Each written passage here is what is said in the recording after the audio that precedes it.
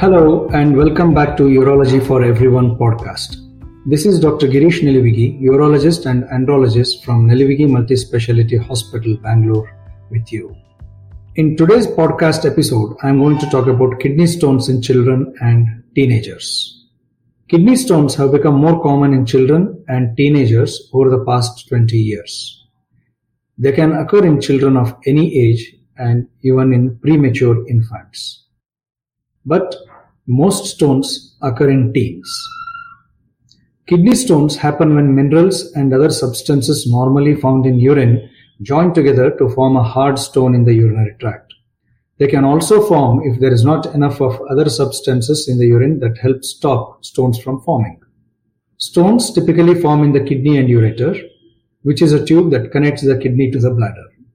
They also form in the urinary bladder, but are rare. Now, what are the types of kidney stones that you see in children and in teenagers?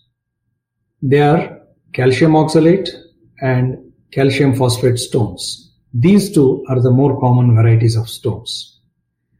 Sometimes stones are also formed of uric acid, which is a waste product from eating certain foods and drinks. And sometimes there could be cystine stones. Cystine is an amino acid and it is a building block of protein. A more common type of stones that we see in children and teenagers are stroid stones. Stroid stones are also called as staghorn stones because they are quite large in size and are formed in infected urine.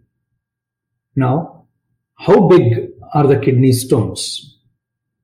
Kidney stones vary in size, with most about 1/4 of an inch in size, and sometimes go to up to 1/2 an inch or more. If a child passes a stone while urinating, it is helpful to collect it if possible so your doctor can send it for lab testing. Finding out the composition of the stone helps in stopping more stones from forming. Now, what is the treatment for kidney stones in children? If a kidney stone is causing a pain in a child, the goals are to help ease discomfort and pain, and also to help the stone pass down into the bladder out in the urine. This can sometimes be done at home by drinking large amounts of water and other fluids. Over-the-counter pain medicines like paracetamol and ibuprofen may be helpful to manage pain. Other oral medications may be prescribed to ease the stone's passage. The urologist may recommend using a tea strainer or a stone strainer to help collect the stone from the urine so it can be tested in the lab. Sometimes, if children are vomiting or have severe pain, they may need to be hospitalized so they can get fluids and stronger pain medicine through a vein. Children with large stones or stones that will not pass on their own may need the help of a urologist, who is a doctor who specializes in the urinary tract. The urologist may use lithotripsy, which is a procedure that uses sound waves to break the stone into tiny pieces, which are then passed down the urinary tract. While it may sound scary, it is quite safe and does not damage the kidney. The urologist may also remove the stone by using an endoscope that enters the urinary bladder and goes up into the ureter while your child is under anesthesia. The urologist then breaks the stone and removes it from the body.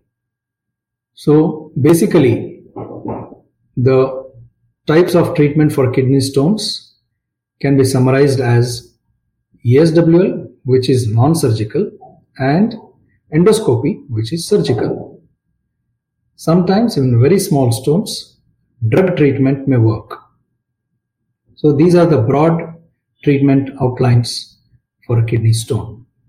For more information, please visit www.nilivigimultispecialityhospital.com.